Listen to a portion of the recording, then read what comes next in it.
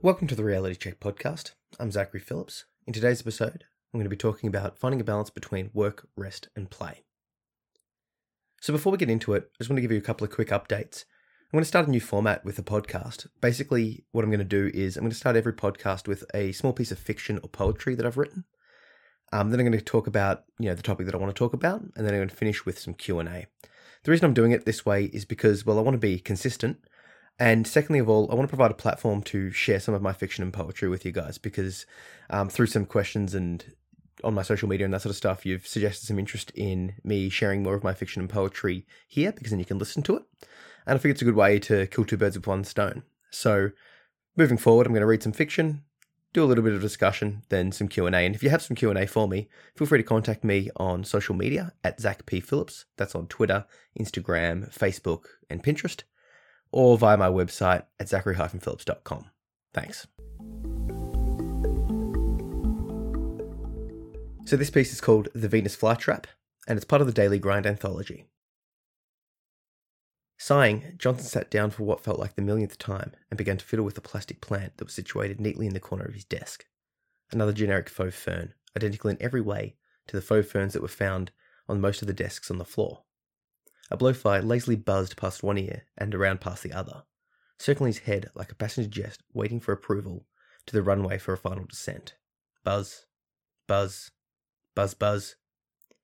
With his half-hearted attempt to shoo the fly away failing, Johnson sighed once more and shook his head. Buzz, buzz, buzz, buzz. This time, Johnson's more concerted effort merely caused the fly to take some quick evasive action, easily dodging Johnson's aggressive swipes. Muttering something inaudible under his breath, he placed his head into his hand and continued to work on the Smith account in front of him. Buzz, buzz, buzz. He really missed his Venus flytrap, regularly reminiscing over the earthly smell that would emanate from the pot. Although subtle, it still served as a welcome counterpoint to the staleness of the office's recirculated air. Adding to that small pleasure was the not-so-slight satisfaction to be gained from watching the trap's trigger-point reflex snapping its jaw down on an unsuspecting fly. It was like watching Animal Planet in miniature. The tension, the waiting, the sudden snap, and of course, the frantic buzzing of the hapless victim. In its heyday, the trap had shortened the lives of hundreds of relatives of his current insect annoyance. These brief moments of excitement punctuated the otherwise monotonous nature of Johnson's workday. He even purchased a novelty name tag in the style of the top floor execs, complete with the traditional 12-point black professional font printed over a gold plate. It was attached to the base of the pot and served as a daily conversation starter. Mr. Exterminator was quite the rage. At one stage, there was a weekly pool where pundits would place bets on the trap's kill count for the week. To facilitate this, Johnson not only collated and organised the payouts, but would also retrieve the remnants of the fly's consumed corpses, held in a small stationary jar in the top of Johnson's desk. It was used as evidence of the winner's predictions. Buzz. Buzz, buzz. I'll buzz you. With increasing intensity, Johnson began swatting at the fly, which was now assuming the role of a fighter pilot. Buzzing loudly, the fly aggressively rolled and banked, as if engaged in a classic World War II dogfight. Johnson made 3 unsatisfactory swipes at the fly, hitting his desk hard with each swipe. A few curious heads briefly popped up from their desks, but lost interest quickly. The sight of Johnson's face reddening in frustration at being outwitted by a fly had become all but part of the course. Originally, employees were allowed to keep live fauna on their desks. That was, until Bilson from accounting had the great idea to grow a pot of cherry tomatoes. They're great for snacking. Bilson and his snacks. He always had something in his mouth. At least cherry tomatoes were a healthy option for a change. However, when Bilson had to take the week off to overcome food poisoning acquired from the local hot dog vendor, his tomatoes began to rot and fall onto the ground. Objectively, it was no big deal. But when the Stooges from OH&S walked past in one of their routine inspections, they noticed the inherent slippage risk and promptly decided to take action. The next morning, we were all greeted with the same generic memo. Management regrets to inform you that henceforth all office plants need to be of a synthetic nature. The safety risk posed by organic leaf litter is too great to justify their continued cultivation. All organic plants must be removed by the end of day. Any remaining plants will be disposed of. To compensate for this change, management had agreed to provide all employees with a faux fern replacement. Team leaders will inform you when these will be available for your collection. Most employees followed the directive without objection, having previously submitted to the coffee ban. Coffee in mugs could spill, posing a scalding risk. Scheduled toilet breaks. Scheduling toilet breaks ensures the most efficient use of organisational resources.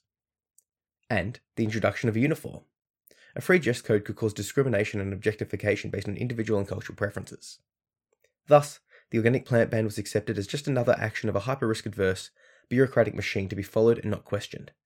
The only one to raise a vocal objection to management was Bilson himself, who, with a hint of a chuckle, pondered, "What will I snack on now?"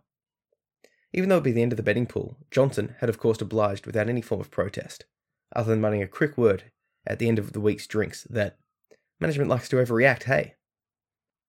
But with that, he removed the trap and replaced it with the fern. Buzz. Buzz, buzz. Not wanting to cause a further scene, this time Johnson decided to play it cool. Breathing deeply and slowly, he just observed the fly. Rather than just watching Anaplanet in miniature, as he had with the trap, he was now living it. He was the lion stalking its prey, waiting for the perfect opportunity to strike. The fly, seemingly unaware of the target now painted on its back, settled down for landing. Tentatively, it touched upon the leaves of the faux fern, but was unsatisfied. Johnson, evoking a lion's instinct, just waited. The fly tried the lamp, but was still unsatisfied. Breathing deeply but silently, Johnson continued to wait. He wanted that fly to feel safe and settled before it would strike. The fly tried and discarded 2 more potential landing places, eventually settling on the papers directly in front of Johnson. Grinning, Johnson prepared himself, and with the keen reflexes of a predator guiding his hand, he acted. His fist swiftly came down, completely ruining the fly, as well as the top page of the Smith account. Once again, heads briefly popped up. This time in response to Johnson's audible cry of elation, quickly followed by his loud use of a profanity. Looking down, Johnson realised that the fly had ruined the last 30 minutes of his work.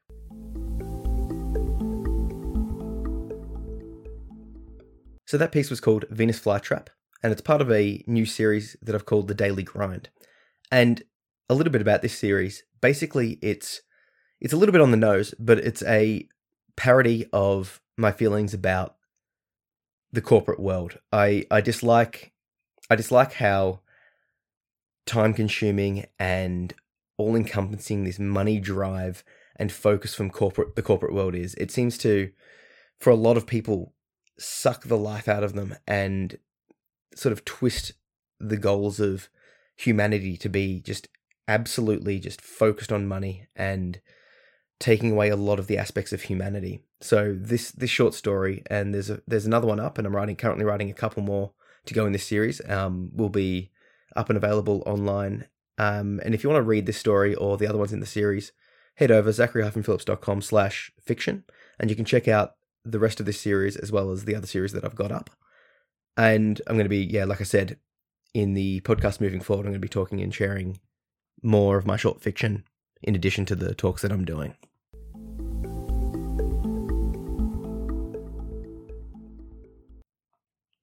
So what I wanted to talk to you about today is finding a balance between work, rest, and play. And this is something that I'm in the process of trying to work through myself. I personally struggle to relax. And what I mean by that is that I find holidays and weekends and time off, quote unquote, quite challenging. I find it almost a mental health affliction issue to be stationary or not doing something to benefit myself. And as you would imagine, this tends to lead me to doing a bunch of work and then crashing.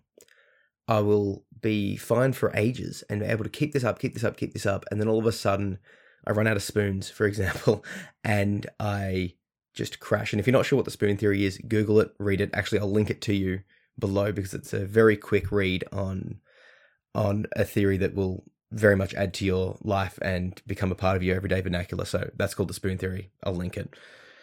But basically, I run out of energy eventually and I crash. And when I crash, it leads me to days or weeks of depression and just puts me in not the best place moving forward. And then it takes me a while to recover and get back out of it. So what I'm trying to do is find a balance between working enough or working as much as possible because I've got so much that I want to do, so much I want to write, so much I want to create and produce and do. with a healthy amount of rest. Because in the past, I've gone down the path of, well, I'm not feeling that great, so I'm going to rest. But the problem is I went too far down that path and I was just resting. And I ended up finding myself lazing around on the couch for days and cancelling work and not exercising and not doing anything to benefit myself or move closer to my dreams or goals, and just basically, quite lazy. And I call it laziness as opposed to, for example, a symptom of depression. Because if you think about it, and I've spoken to people about this and they're like, but surely you need to just rest and relax. You're depressed. It's part of the, mental illness. And whilst I do agree, there is a distinction, and I'm starting to work out the difference between laziness and symptoms of depression. And there is a defining point in there, and it's hard to articulate, but the more you start focusing on it and working yourself out, the more you'll be able to work out if you're actually feeling depressed or if you're feeling lazy. At least in my experience, I was able to do that, and I'm trying to work towards it. But unfortunately, like I've said, I've moved down to the path of going too far the other way, where I'm just constantly on and working. I'll be teaching, then I'll come home and I'll do some writing or podcasting or vlogging, and then I'll go and do some Brazilian Jiu-Jitsu training, and then I'll come home and I'll do some more research or some other sort of things that is, helping me to advance myself in some way. And whilst this is great and I've made great leaps, something like what happened this weekend inevitably does happen to me. And to give you some backstory, on Thursday night, I had a mini panic attack. And this was just before I went out to see the Aladdin musical. If you haven't seen it, it's touring in Melbourne at the moment and it's amazing. Check it out. But just prior to leaving the house, I had a slight panic attack. And I'm like, okay, that's fine. I've dealt with them before. Acknowledge the symptoms, accept what's happening, take a breath, meditate, etc. And I was fine. Went out, and don't get me wrong when I say this, the musical was Broadway level quality. It's touring the world. It was incredible. But it was quite overwhelming in terms of a stimulus, as in loud music, bright colors, amazing experience. But for me, I'm fairly, despite talking on camera and doing podcasts and that sort of stuff, I'm fairly introverted, and it was a lot to take in. So I was already in a bit of a bad mental state, and I was just blasted with this extreme amount of stimulus. From there, I was already feeling overworked and that sort of stuff. And I didn't rest. I kept working. I kept pushing. And what I've noticed is the level of quality of my work when I get into this stage begins to drop. And I find myself not being able to produce what I want to be able to produce. And that leads to feeling guilty. And then negative self-talk comes in, and it just gets into this terrible spiral. And then by Saturday, I was just a complete mess. Quite down and depressed. I'm talking just not being able to get out of bed or, sort of function in any capacity when I feel quite low. And I've done a podcast on this called What Depression Feels Like. Basically, my coordination drops. I'm not that hungry. I can't think. It's not a fun place to be, of course. So then I'm like, okay, this isn't good. I've clearly overworked myself. I need to rest and relax. So Saturday and Sunday today, I decided to do what I could to just recover and recuperate. So on Saturday, I just rested and watched TV, as in watched a series on Netflix. And today I decided to get more proactive and do a bunch of things that I know benefits my mental health. And what I tried today was to do something that I like calling changing the context. And for me, changing the context basically means working out where I am and taking a drastic action to change that in some capacity. So I know that personally exercise really works for me. So I decided to go all out and just spend the day doing a variety of different exercises. So if you're following me on Instagram, you would have seen the stories that I posted today. I did weights in the morning, then I went for a 7K run and a 20-minute swim, and then an hour and a half of Brazilian Jiu-Jitsu. So I've been basically just exercising all day. Now, that has had obviously the given impact of an endorphin rush. Exercise is great for that. But what it also does is it gets me completely out of the context. I'm out of the home, I'm away from the computer, I'm away from the phone, and I'm just using my body. It's a completely different context to what I'm in. After that, I went out for dinner and got myself some spicy food because once again, it just jolts the system and changes. So what I was able to do from that was to quickly change the context, get myself into a different mental state, and start to improve and feel better and see some clarity from that. So now I'm on the back end of that. I'm back home after dinner and I'm feeling quite good, which is why I'm feeling like I'm going to record the podcast because I wanted to share it while I was still sort of active in my mind. And obviously, the counter to this is like, oh, well, aren't you just rushing or pushing yourself too far with the exercise? And look, maybe you're right, but I always prioritize my mental health. So if there's a chance that, physically getting tired and doing a bunch of exercise in one day is going to impact my mental health physically and get me out of a rut, I'm more than happy to take the risk of overdoing it physically for the sake of my mental health. And, I'll report back on how I handle this, but once again, if you follow me, I'm fairly active. Every morning I'm doing weights or running, and every night I'm doing jiu-jitsu. So I'm fairly fit in that regard. So it's just a little bit extra on top of what I usually do. But the point is I want to try and find that balance. So finding the balance between work, rest, and play. Have you found yourself in this situation? So I want to throw it back to you that you've gone one or two ways. You've gone too far one way or too far the other way, in the sense that have you been overdoing it with work? And by work, I don't mean just where you work. I mean, it's following your dreams. It's getting after it in some capacity. Have you gone down that path too hard and neglected the rest and play aspects of your life? Or alternatively, have you gone too far down the resting approach and found yourself sort of stagnating and not getting anything done? And if you have, how have you dealt with that?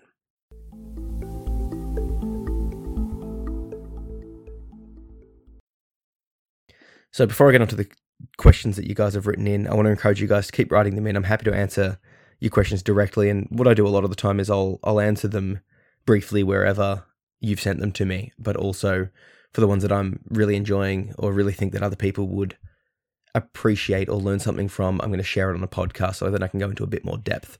So if you want to leave me a question, please do so. Connect with me on social media, Facebook, Instagram, Twitter, Pinterest, or YouTube at Zach P. Phillips. You'll find me there, or via my website at zachary-phillips.com. So onto the Q&A, and I've got two today.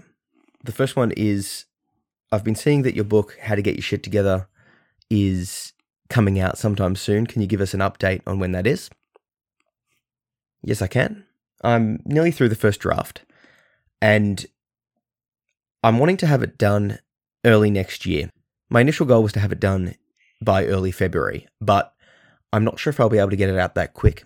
And I could rush it and get through it and put it out, but I really want to make this book the best that I can. I want it to be a functional, usable resource that you guys will get something from, and I want it to be perfect. So I'm hopefully to have it out, in the first few months of next year, but I'm more than comfortable delaying that until I'm completely satisfied that it's a product that will be very useful, because I want it to be basically a book that you can access and read and use, you can keep coming back to it and that sort of stuff. And I don't want to just get through it real quickly just to get it out there. I want it to be, like I said, perfect. So I'll keep you updated on the release date, but the priority is, number one, making the best product I can, and number two, not forcing myself to produce something if that's going to impact my mental health. Because the other side of things, if I set a hard deadline, then it might sort of stress me a bit too much to get it out, and then I'll feel rushed and that sort of stuff. So my goal is to get it out when it comes out, but like I said, some time around early next year. And yeah, I'll keep you updated on when that's coming out. But thanks for the question. The second question was, given your past and what you've gone through, what are you finding has the largest impact on you now, and how do you deal with it? So if you've read my first book, Under the Influence, you'll know that I've had a fairly challenging past, and there's a few instances in the book where I talk about aspects of sexual assault and drug issues that my father and the people that were coming to his house were doing, and a lot of those sort of things. And whilst they do come back and sort of challenge my mental state, when they do, it is highly impactful, but they pass fairly quickly. So in those instances, I would say those moments and dealing with those are the biggest issues. And how I deal with those are to just heaps of self-care and talking to a psychologist about it and just knowing that it'll pass. And it's a constant battle of dealing with that and working through what it is and knowing that I'm safe now. But as a general thing from the past, the biggest thing that impacts me is a lack of knowledge. Growing up, my father wasn't really there for me, like from a sort of a leadership or a mentor role. He was physically there, but he just wasn't really emotionally or intellectually there. He didn't teach me much. And there's a lot of time where I'm discovering things that I just don't know how to do, that I've had to teach myself, or that there's just gaping holes in my knowledge. You know, from the cliche of not knowing how to shave to basically being able to run a house and maintain general cleanliness, to knowing that if there's something I want to do, I can go on the internet or find a book or whatever and teach myself. So basically there's a bunch of stuff in my life that I know that I don't know now, but growing up, I was unaware of that. I was unaware of my lack of knowledge. So the main thing that I'm finding impacts me to this day is discovering things that I just don't know about, discovering things that I just don't know how to do. So how do I deal with that? Well, I'm constantly trying to learn. I'm reading a lot, read all the time, and I'm on a journey to discover the things I don't know. And one of the things that I quite struggle with myself is physical or like sort of handyman tasks. So now when something goes wrong and I need someone else to fix the problem because I don't have the knowledge, I will be actively watching and engaged and asking just to make sure that I'm getting that knowledge into my head. Because I don't know it yet. And in the past, I would, demean myself or bag myself like, oh, you're stupid, or you don't know this thing, or, I'm just not good at that task. So it's like, well, maybe I'm not good at it naturally, or alternatively, maybe I've never been exposed to it. So when I do find deficits in my knowledge or my capabilities, I will get someone to show me and help me with it, and I'll try and actively learn what they're doing to fill those gaps. And it's just a constant battle, and it's always interesting when I'm like, oh, I discover something. It's like, oh, so people just know how to do this thing because they were taught. So that's really the biggest impact that I'm finding to this day. So yeah, guys, thanks for listening. And if you've got a question, please, by all means, send it in. I'm on the social medias at Zach P. Phillips. Thanks.